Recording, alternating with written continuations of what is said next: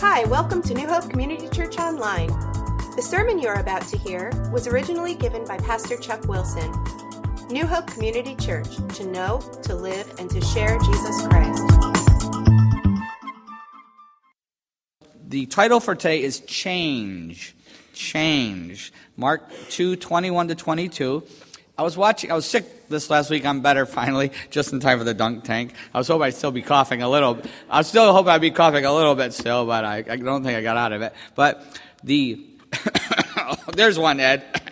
There I go. All right, good. I knew I could do something. So anyway, I was sick, so I watched a couple of movies this week, and one I watched was Late for Dinner. I know it's kind of a corny movie, but it's about these two brothers who they're in a lot of trouble. One's sick, one gets shot. They get frozen, cryonics. Then they wake up 30 years later, and they're late for dinner. And they come back to their family and the wife. And it's really a cute story. But what's wild about it is the changes that they see.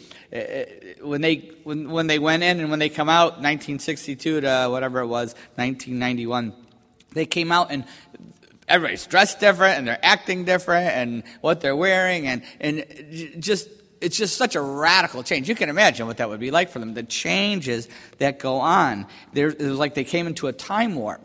The interesting thing about that is that I did a renewal ministry for about 3 years.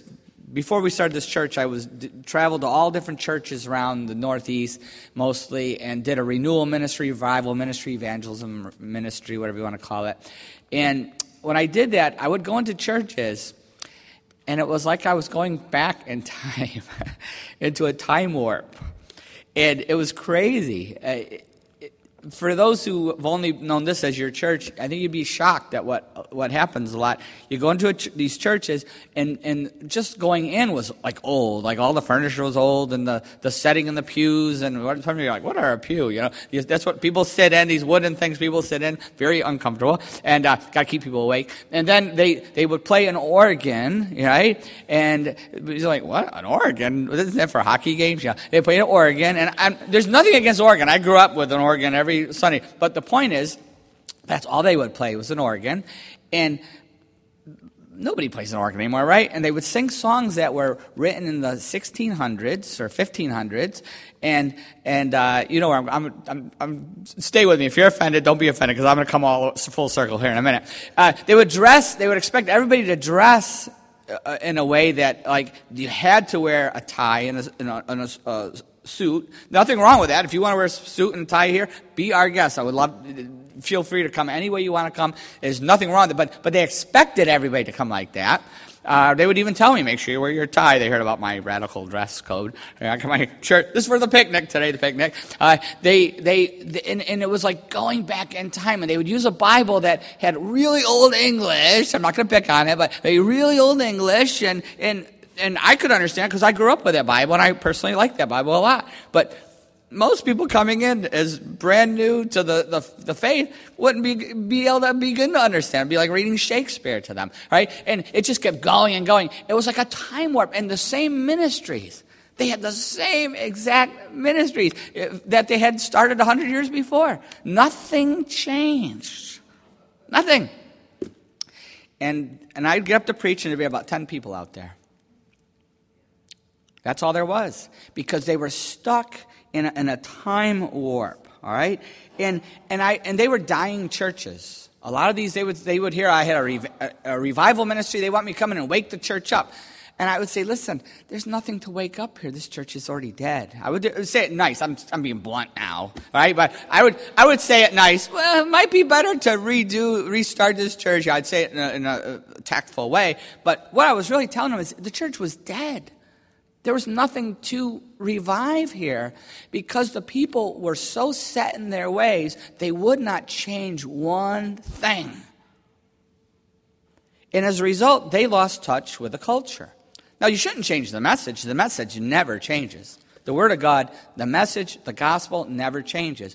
But if we don't change the way we reach the culture, adapt to the culture on our methods, not the message, but our methods, the church dies. And it was so bad that these churches were barely hanging on. Somebody had died and left them $100,000, $200,000, and they were surviving on that money. They couldn't even come up with enough money for their offering. But they were surviving on what they were given because somebody had passed away and left them the money in the will. And I said, listen, that money's running out. Why don't you take this building, which is worth, and some of these buildings were worth $1 million. They were antique buildings, stained glass windows, all this stuff. I said, you probably could get $1 million for this building. Why don't you, there's a really good church right across the road from you.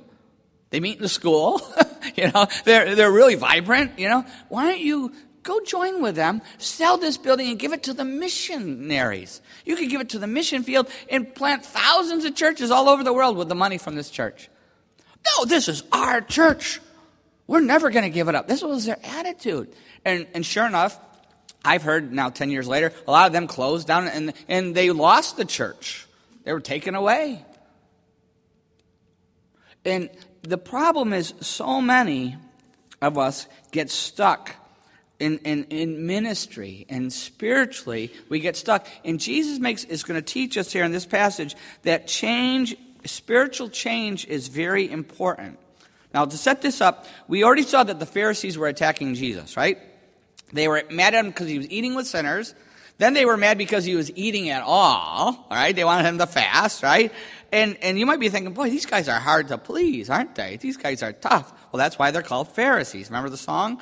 Pharisee, because they're not fair, you see, right? And I will sing, when my voice comes back next week, I'll probably sing it again, but add a few verses to that. But they're not fair. These guys aren't fair. They're all about rules. We talked about that. If you missed it, get the CDs, get the tapes. But before we look at Jesus' response, let me pray. Father, we just pray as we look at this passage from Jesus that it's really hard for us to change once we get comfortable, once we like something a certain way. Lord, we just pray that we would be open to what you want.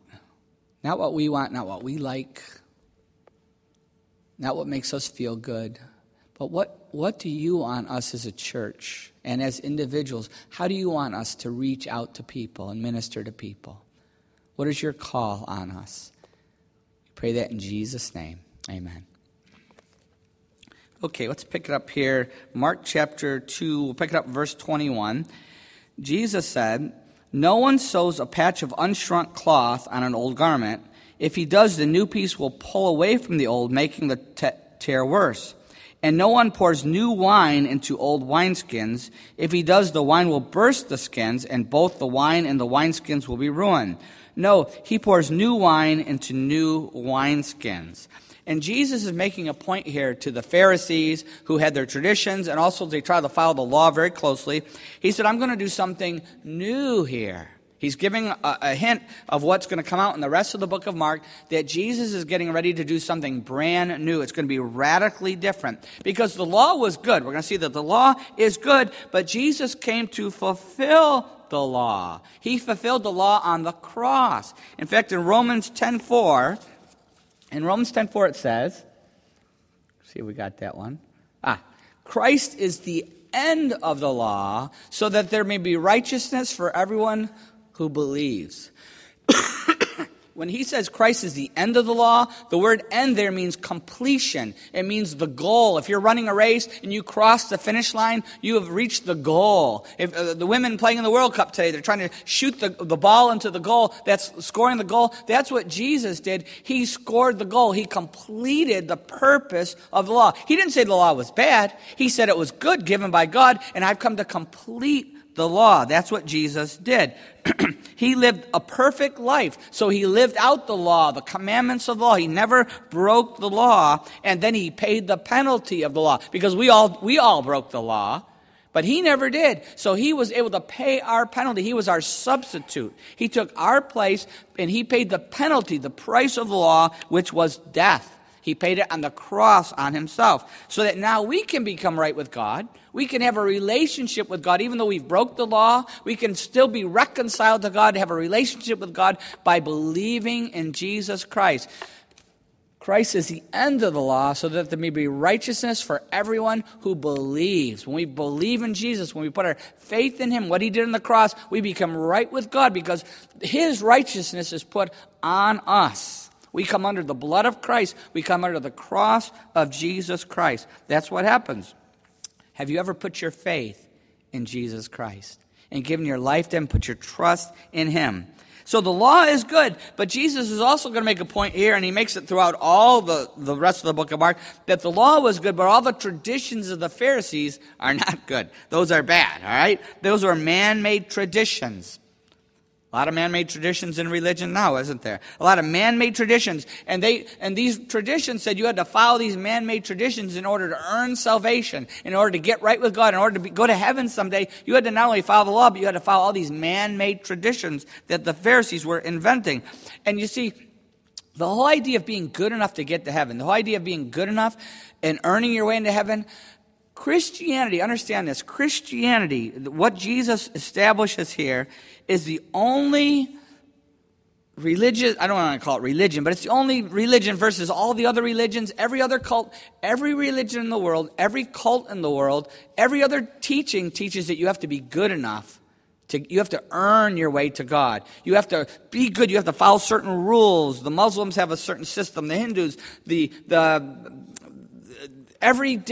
Mormons, everybody has a different system where you have to earn your way to heaven. Even a lot of Christian groups that have gotten off track, you have to earn your way into heaven. You have to earn your way even through a purgatory or all different ways to get to heaven. But the Bible is very clear that you can only receive the gift that Jesus gives. And we receive it by putting our faith in him. That's what sets Christianity apart from every other religion. And if you really want to see this clearly, I have a really good book on the back table there. You can take one, buy one, whatever you want to do. It's called So What's the Difference? So what's the difference? It compares Christianity with every other religion, every other cult out there, okay? And Jesus says, I'm going to do something radically different. I'm going to wipe out all these man-made traditions that people are saying you have to follow, and I'm going to fulfill the law. Excuse me. I'm going to fulfill the law. I'm going to pay the price. Remember, the law demanded a lamb?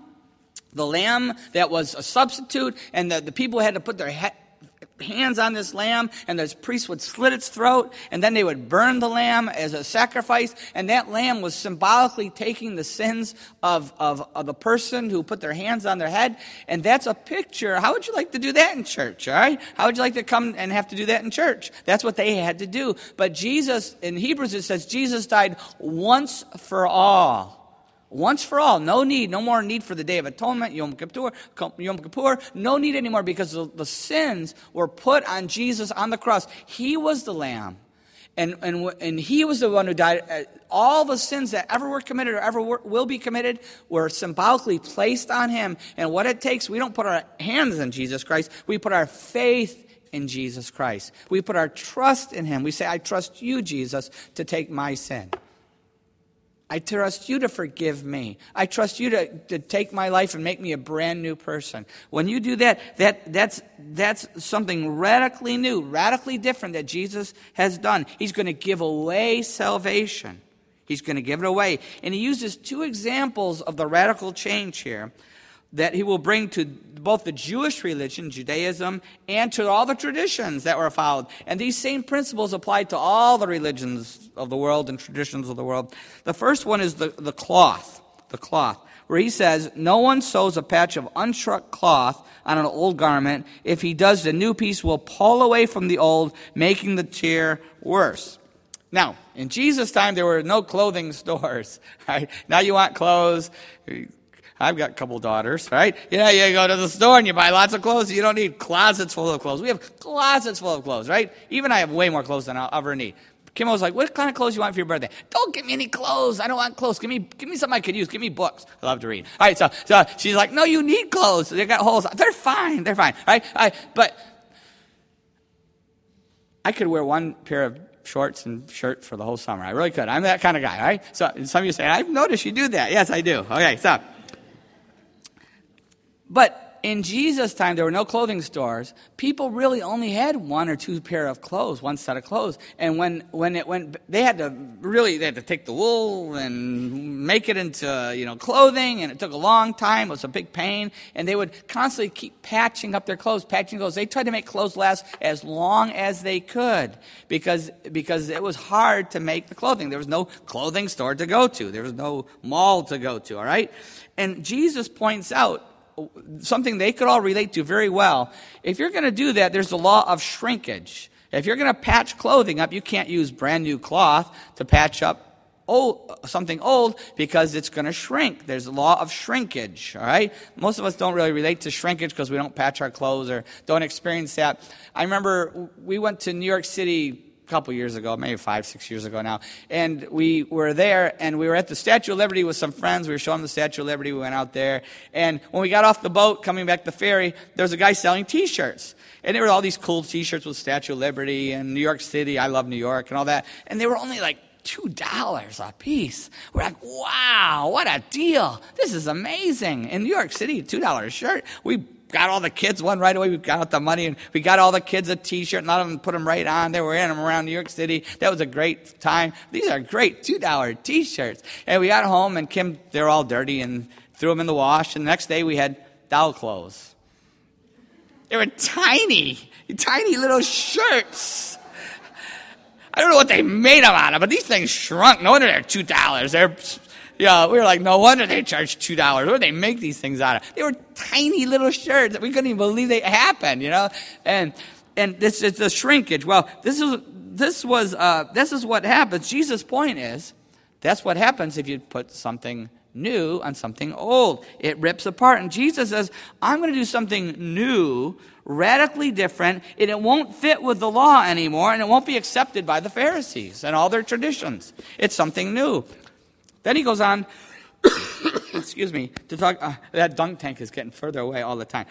Yes, definitely, I feel something. All right, so then he talks about the wineskins. And no one pours new wine into old wineskins. If he does, the wine will burst the skins, and both the wine and the wineskins will be ruined. No, he pours new wine into new wineskins. Now, in Jesus' time, now we know if you have wine, you have it in a glass, bottle, right? But at this time, glass was very, very scarce in Jesus' day. Very expensive, very scarce. But what was common were animals. So what they would take was a sheep or a goat skin. They would skin the animal, keep it all intact, and they would tie the arms and legs off, and they would make an opening in the top, and they'd put all the wine, as they step on the grapes and create wine, they would pour the wine into the animal's skin, seal it off, and then they would leave it there to ferment. That's how they would make. If you wanted to drink wine back then, you didn't get a bottle, you got an animal skin, you drank out of the sheep skin, all right? And because animal skins can stretch quite a bit. Growing up on a farm, I remember once in a while the cows would eat something they shouldn't eat. They would get into some kind of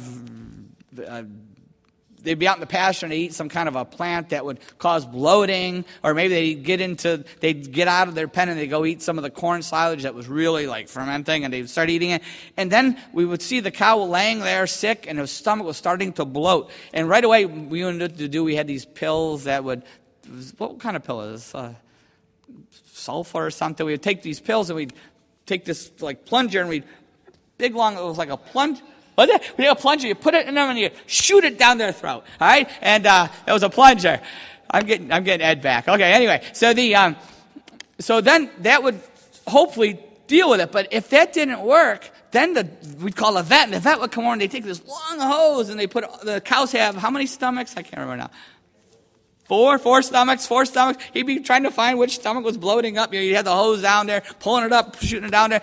And one time the cow was really getting bad. It was laying down. I'll never forget. It was so big. I couldn't believe how big it was. We were like, it's going to explode any minute. I never saw an exploding cow. I know there's rumors. I never saw it happen. But no kidding. We were taking needles with openings and sticking them in and just letting the air come through the needles, just trying to get it out before this cow died, right? This cow, you couldn't believe how much a cow could stretch. Well,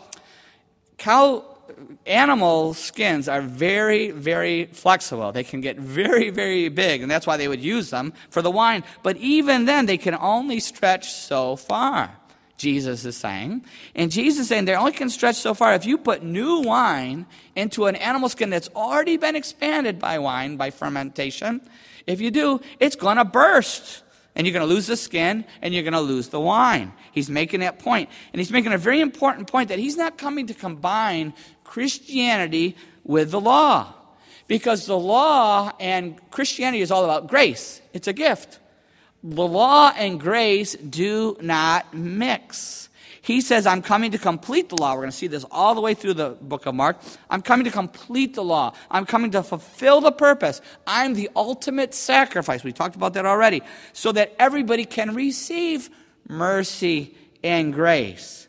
But the Pharisees could not accept this message. They couldn't accept it. They couldn't take it. Because not only they're losing the law, but they're losing their precious traditions that they've come up with that are far beyond the law, right? We talked about the last few weeks.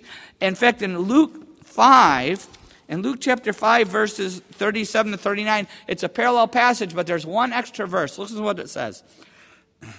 And no one pours new wine into old wineskins.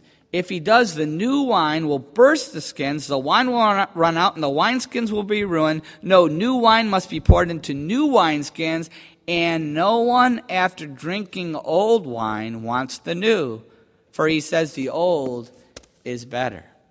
No one after getting used to the old system, the old law, the old traditions wants the new. They say the old is better. Isn't that true?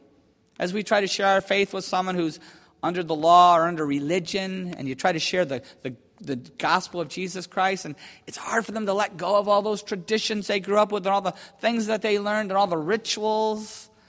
Even though they're not in the Bible, they still have trouble letting go of them. Isn't that true? Jesus here is talking about fulfilling the law and wiping out man-made traditions, but there's a really important principle for us today. And the important principle for us today is that when we minister, when we reach out, when we share the gospel with other people, excuse me, we must constantly adapt. We must constantly adapt. With every new generation, with every new people group, if you're a missionary going out to another new culture, you have to adapt. With a new generation, if we want to reach a new generation, we have to adapt. We have to stay flexible in our ministry. Even with a church plant, we're only 10 years old now, but we can get set in our ways. We have to stay flexible in our ministry, stay flexible in how we witness to people, because our message never changes. Never changes, but our methods must change. Back to music. I'll go back to the music thing, because that's an easy one, and for those who've been around long enough know what I'm talking about. There's been a war in the Christian churches in America for probably the last 30 years over music. Should we sing hymns? Should we sing praise songs? Should we sing the newer stuff? And it's just amazing. We don't have those wars. We all try to flex and give everybody an entry point into some kind of a music. That's why sometimes we use hymns, sometimes we use the newer stuff. We try to give everybody a chance to connect to worship as much as possible. Now, I know those who love hymns have to keep reminding Mike and Laurie, because they're not used to them. Hey, we got to do more hymns, so. But the point is, we really try at our church to give people an entry point with all different kinds of music. But a lot of churches, there's been a war. In fact, I remember when I first was a youth pastor, I was in a church, and all they sang were hymns. And I was a youth pastor, so I really wanted to make worship accessible to the younger people, too, because they didn't want to come to church. They say, Pastor Chuck is boring, I fall asleep. I don't sing with an organ. What is that instrument? We want a guitar, And so I, once in a while, would talk the worship leader into using a guitar and even drums, and this was scary for years ago. Right, 25 years ago, 30 years ago, when I was a youth pastor, it was scary. And and I would use, they were called praise songs. They were out of the book of Psalms, and now they would seem really old to you guys, but at that time they were radical, very, very radical. And I remember some people coming up to me after church, cornering me, some elderly people, and they cornered me and they said, "You're ruining our church." I go, "Me? The youth pastor? How am I ruining your church?" "You're destroying our worship here. Before you came, we did worship right, but you're destroying it." I go, "How? Those new songs aren't biblical." And I said, "Well, which ones?" And they named a few. I go, "Well, let me show you where they came from." I took them right to the book of Psalms, and I read the psalm exactly word for word what we were singing. I go, "So they are biblical, but the hymn that you want me to sing, show me where you find that in the Bible." I was cruel. But anyway, they couldn't find it because it was a good song. The hymns are very biblically themed, but they're not right out of the Bible, most of them. They're written spiritual songs, which is nothing wrong with that. But my point to them was, I was being more biblical than they were. But what they really had a problem was the style. And thankfully in time, a lot of them did flex, and they did see how important it was, and we developed a couple different styles of worship and different services, and good things happened at that church. But the point was, we get so stuck in what we like. And you know what I found here? We probably don't do enough hymns, and it's because we're trying to reach a certain generation here in New Hope. But what I really like is the people that really love hymns here, you know what they have all said to me? We would like more hymns, and they remind us every once in a while, but they've consistently said, but we know what you're trying to do. And we believe in the vision of this church. We know who you're trying to reach. And so I'm going to get my worship at home. I'll use Elizabeth Kiefer. She says it to me all the time. She's homesick, by the way, so pray for her. But she says to me all the time, I get my worship at home. I'll put in my hymns at home because that's what I really like to worship with. And I know when I come that I'm helping other people worship. And I recognize that's not going to help the newer generation worship. And that's a really mature response, right? And that's the response all of us should have. I just use worship. There's a lot of different things. A lot of different things in church, right? What is best for reaching out and helping others come to Christ? What does God want us to do? And I really appreciate the spirit of the people here, all of you guys here, because we all have that attitude. And I think Mike and Lori really appreciate it. It's hard to be worship leaders. You get beat up a lot, and I think they really appreciate all the grace and people being behind them here, because people have that right spirit. The church in the United States must change continually or it will die. Not the message. No, a lot of churches change the message. That'll kill it too. Those churches are dying too. Not the gospel, but the methods that we will use. We have to change or the church will die. How is God calling us as a church to reach others with new wineskins? What will he use here to reach family and friends and neighbors? And what will he use? We have to continually take each ministry before God. Even a ministry that's been very successful. That tank is out. So walking pneumonia, I can feel that. So we have to take each ministry and take before God and say, God, every year, is this one that we should flex with and adapt? Is this one that we should fold, stop it, do away with it? Or is this one we should go with? And it has to be a constant thing. Because once we get stuck, we stop reaching out. And I'll give you some ministry examples. Youth group. Youth group is something you have to constantly be adapting all the time. In fact, we have a flyer right behind us. And what's great here, as a church, we have 2 summer interns. We have Amanda, stand up, and Chris and Amanda, stand up. Where are you guys? Stand up.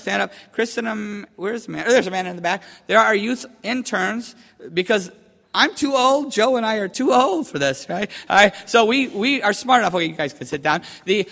We were smart enough to know that we needed some youth interns that were younger than us that know how to relate to the teenagers better than us. So if you your kids get calls from these guys, that's because we know that they're more effective at relating to teenagers. But also even the youth flyer, you see the constant changing. Center Shot is a brand new ministry with the bow and arrow. It's working great. It's amazing what's going on with that. And the paintball is another great example. You know, paintball.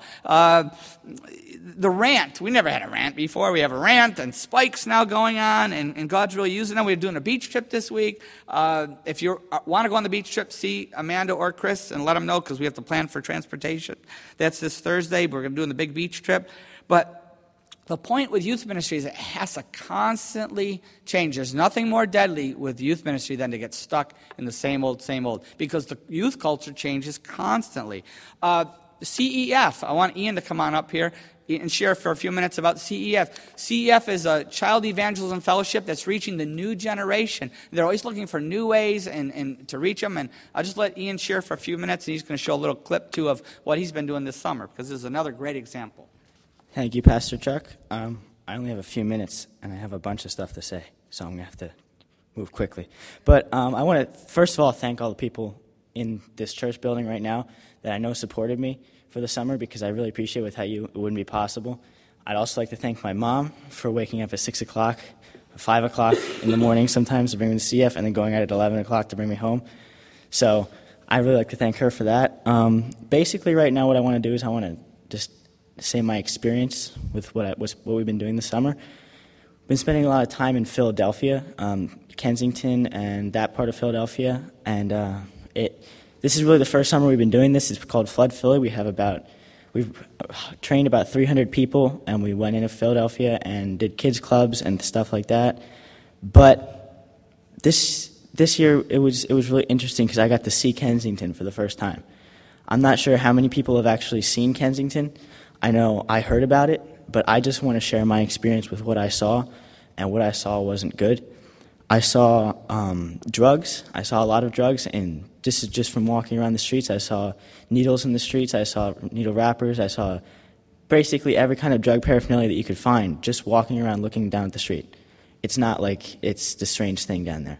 I saw a lot of prostitution, things like that. I saw a lot of, actually by where we were, there was actually a stabbing, and then a couple days ago there was a shooting right by where we were.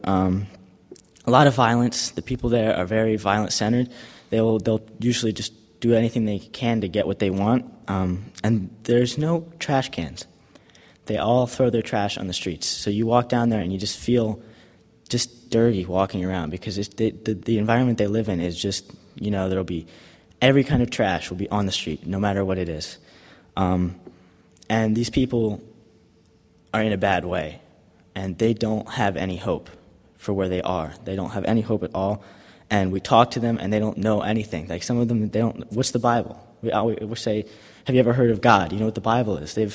God is. We had one kid say that God came into his house at night and just took his mom, and hurt his sister, and all these other things. And he honestly had God mixed up with Satan, is what he was doing. He had God. He had no idea who God was. We had to explain to him. We had to go all week explain to him who God was. But the thing about Kensington is that people are needed to help, and you don't have to be CEF trained. You don't have to be trained at all. You don't.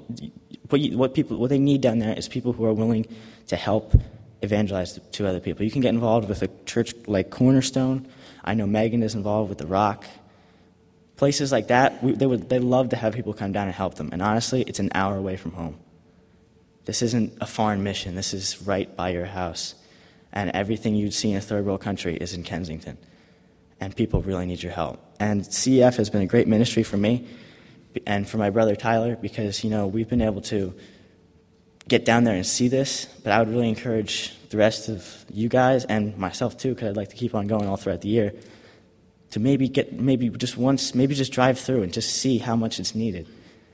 And the one thing I want to end with is there's one thing that I've really been focusing on because it's kind of scary being down there, I'm not going to lie.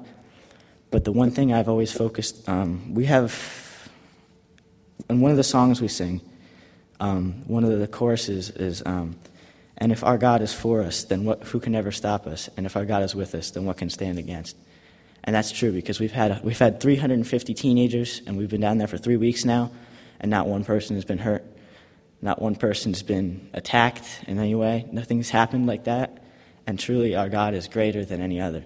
And that's just such a great thing to stand on. Thank you. And we're going to show a video from CEF, and this is just kind of about what we've done.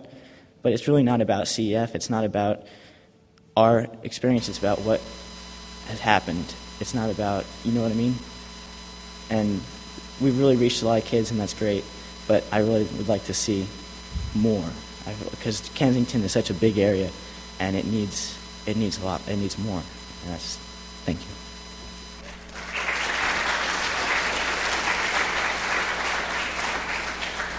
That's what I'm talking about. Exactly that. Thank you, Ian. And talk to Ian if you want to know more about that. And I'm sure our teens, we have plans for our teens for this year with that group, that whole ministry. So it's awesome. Chuck Harrison, just talking about adapting and reaching out. Chuck Harrison's down at the beach, with a bunch of evangelists, a bunch of folks just sharing on the boardwalk.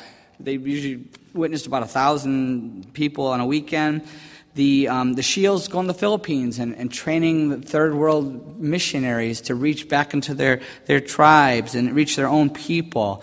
The witnessing class with the Bixels, they're teaching you how to adapt to your situation. Each person is an individual, and how to reach them with each different person with the unchanging gospel.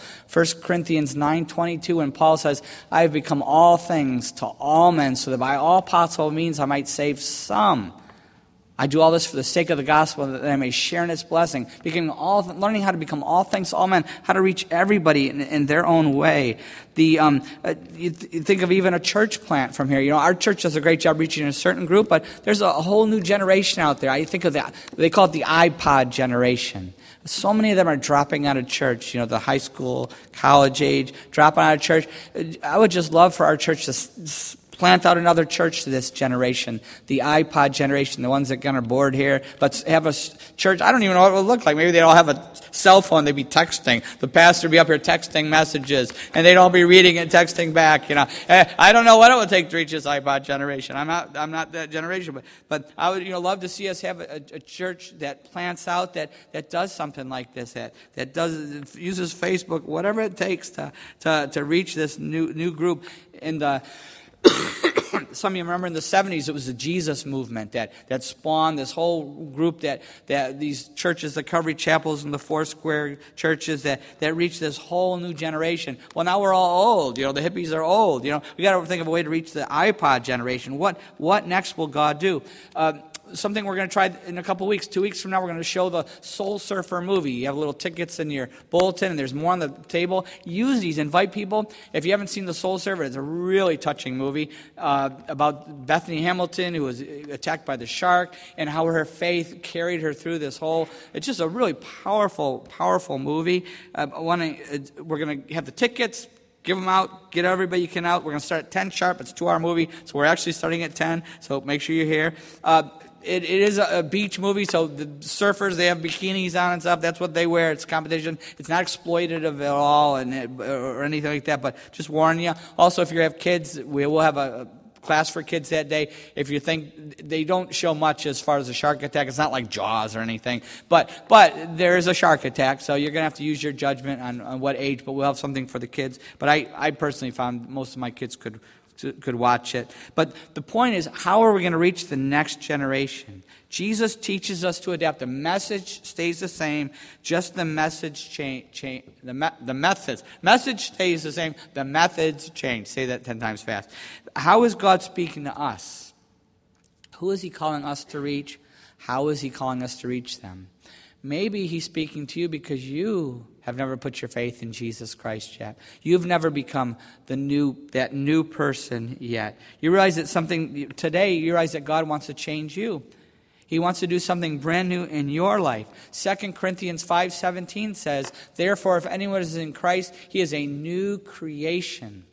The old has gone, the new has come. Maybe you're still the old, and God wants to make you into a brand new person. And you can have that by putting your faith in Him. The one thing that never changes, we always stick to John 3:16. For God so loved the world that He gave His one and only Son, that whoever believes in Him shall not perish, but have eternal life. Have you ever put your faith in Jesus Christ and you become a brand new person? Let's pray. As we go this time of prayer, how is God speaking to us? Maybe we've got the hardening of the attitudes, and God's speaking to us about saying, God, how do you want to reach others through me, through our church? Who are you calling me to reach? Maybe it's even going down to Kensington.